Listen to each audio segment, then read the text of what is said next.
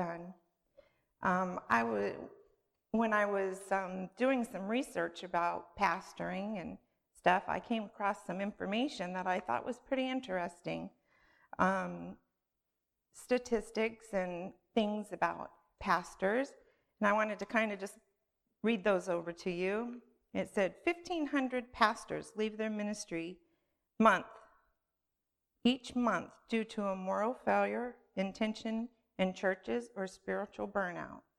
50% of pastors will be divorced by the time. Thank God that one didn't happen. 50% of pastors will be divorced by the time they leave their ministry. 80% pastors and 84% of their spouses will feel discouraged and unqualified for their roles as pastors. 50% of the people will be discouraged and they will leave. And they just feel like they have no other way to make a living. 80% of spouses feel their spouse is overworked, and 80% wish their husbands would leave the ministry. 80% of pastors' wives say the most destructive event that ever occurred in their marriage was having a family was to enter the ministry. I don't feel that way. 70% of the pastors fight depression.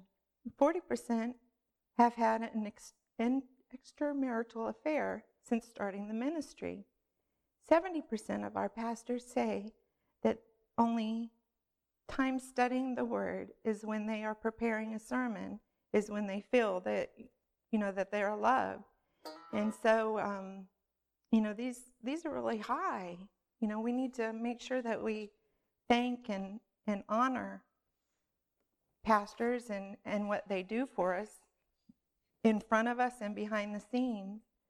I just wanted to speak about that. I'm going to ask the Lord's blessing because I'm really nervous. But Jesus, I just pray that you'd give me the words to say, let it be pleasing to you, and calm my nerves, and let me get through this, and you be honored. In Jesus' name, amen. So today we're going to honor and thank our pastor. Not only is this man pastor, but he's my husband, 32 years. And he's been my leader in the family and in the church. He's priest of our home. He's bookkeeper, floor sander, refinisher, a friend to very many, and a lover of people.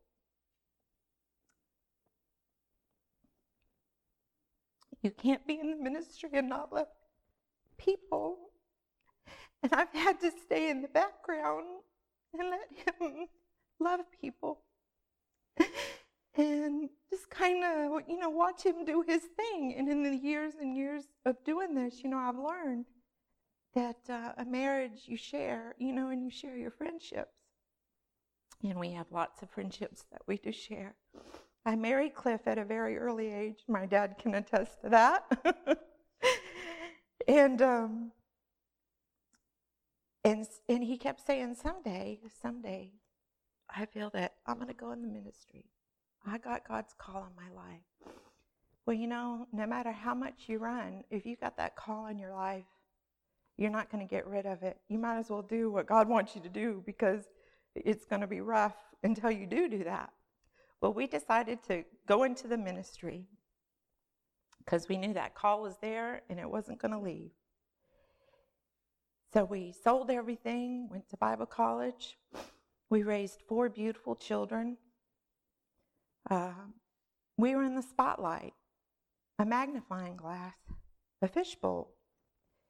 And as our church grew, people would find faults, criticize. After Sunday service, the phone would ring, and just get onto him for what he said. I can't believe you said this. You shouldn't have said it this way. And it got to where on Sunday afternoons I dreaded going home because I knew the phone was going to ring. This is not here. This was our church in Massachusetts. It's never happened here. But they would just, I can't believe you said that, or you shouldn't have said this. And he'd humbly, okay, I'm so sorry you feel that way. I'm sorry, I'll do better next time. And, he'd get off the phone and what was that all about? And he'd tell me, and I'd be, I can't believe they'd say that. I just want to, I'm going to call him right back and, just, Cliff, he would just take me and reassure me, no, that wouldn't do any good. Just let him, I got broad shoulders. I can handle it. If they need to yell at me, so be it. I got broad shoulders. Well, for you see, Cliff was already at an early age in his ministry practicing his favorite scripture, which is in Micah 6:8. And it says,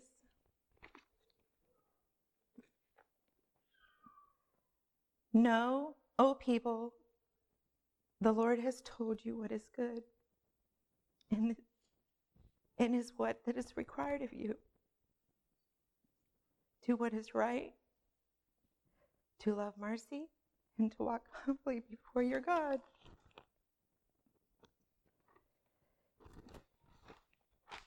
Cliff was shown the art of loving people at an early age.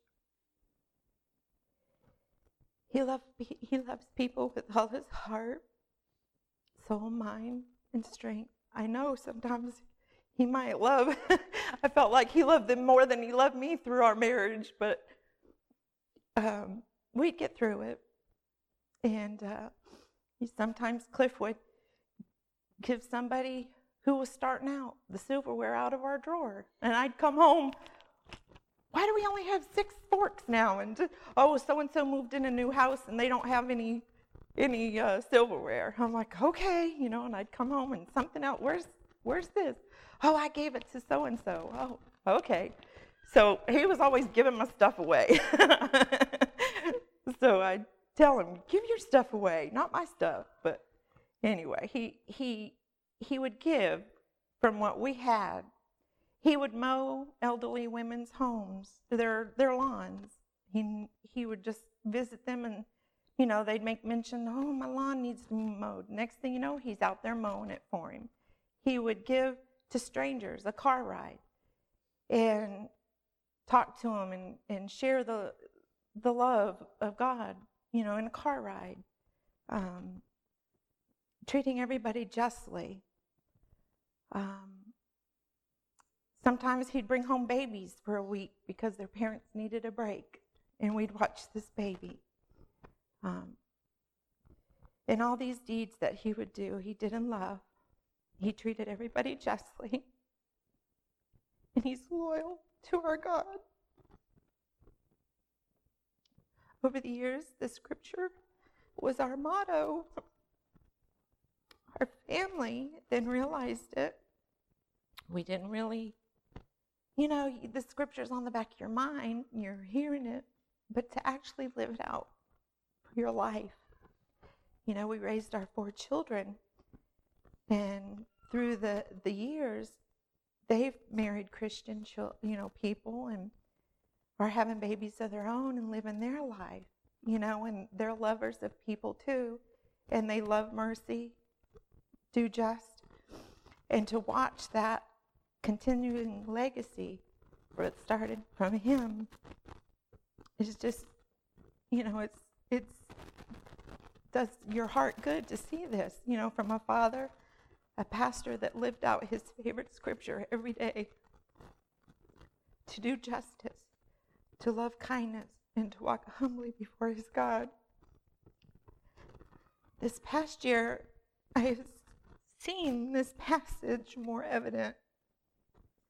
When Cliff was diagnosed with pancreatic cancer, I was devastated.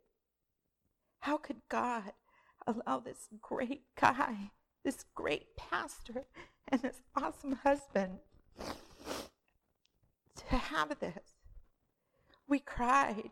I got angry. I questioned God.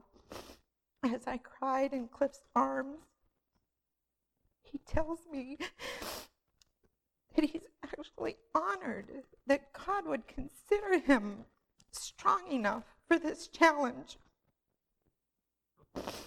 And he was. We didn't even know how many people were brought together for this morning of his surgery. For prayer was going on all over this world for this man, for this surgery, for that surgeon.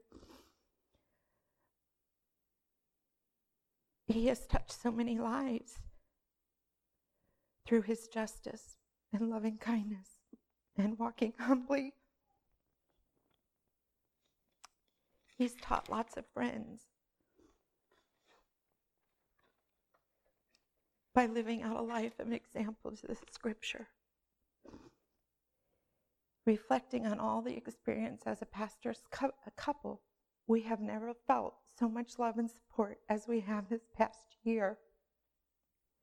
It is said that the congregation is a reflection of the pastor. And I have seen you and watch you love justly, love kindness, and watch you as you walk humbly before your God. You stood behind Cliff during this first year of ministry, finding out some really, really bad news, very discouraging news about sin in the camp. You guys stood behind Cliff during the remodeling of this beautiful church, often working hours and hours without Cliff even being here. We thank you for that. You guys were our rock when that cancer critter rose its ugly head.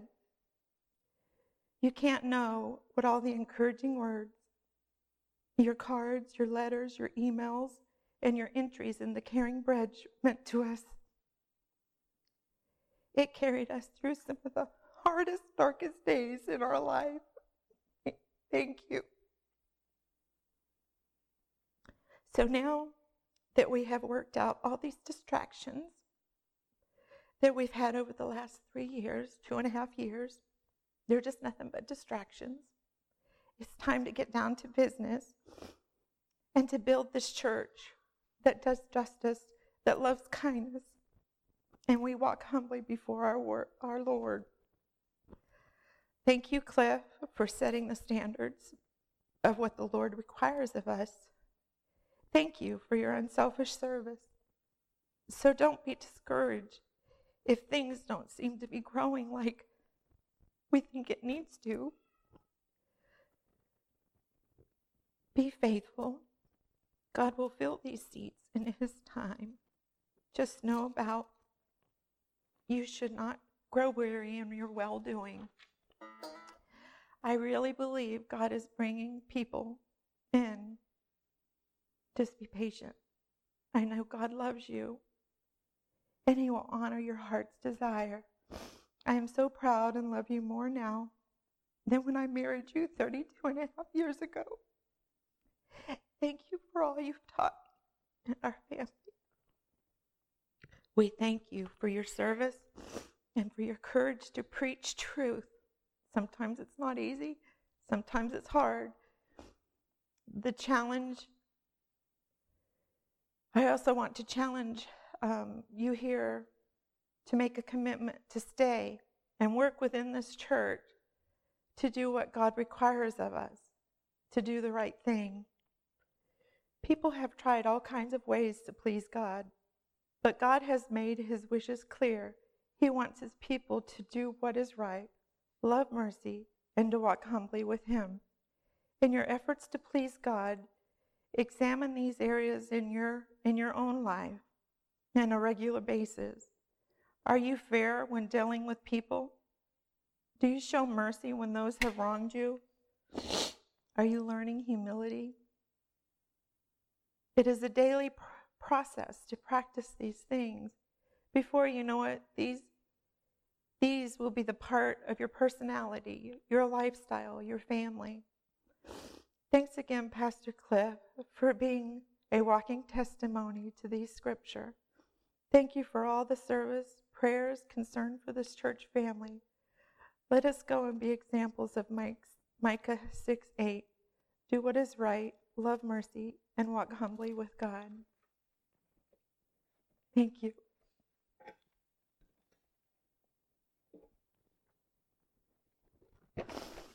Oh, thanks. We love you.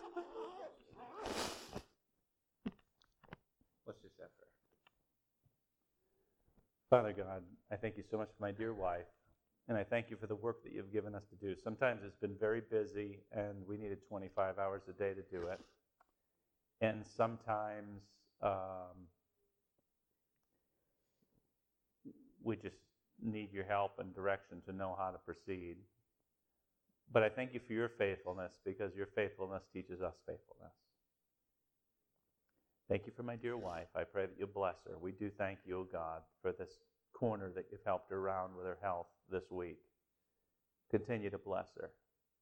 Continue to use her, particularly in a ministry to women that she's beginning to pick up, God, and anoint and bless her. Father, we thank you for the opportunity that we've got to minister to this church, and we need your help, we need your guidance, we need your spirit to show us how to do. It's our desire to please you. Whether there's 100 people in here or 10 people in here, our first and foremost desire is to be doing what you'd have us to do right.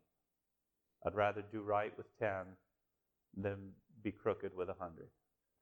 Pray, God, that you'd help us be faithful, and help those that you've called us to work with to be faithful to your ministry too.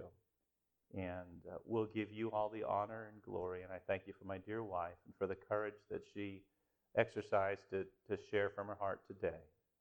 Bless each of us, I ask in Jesus' name. Amen. Amen. And I would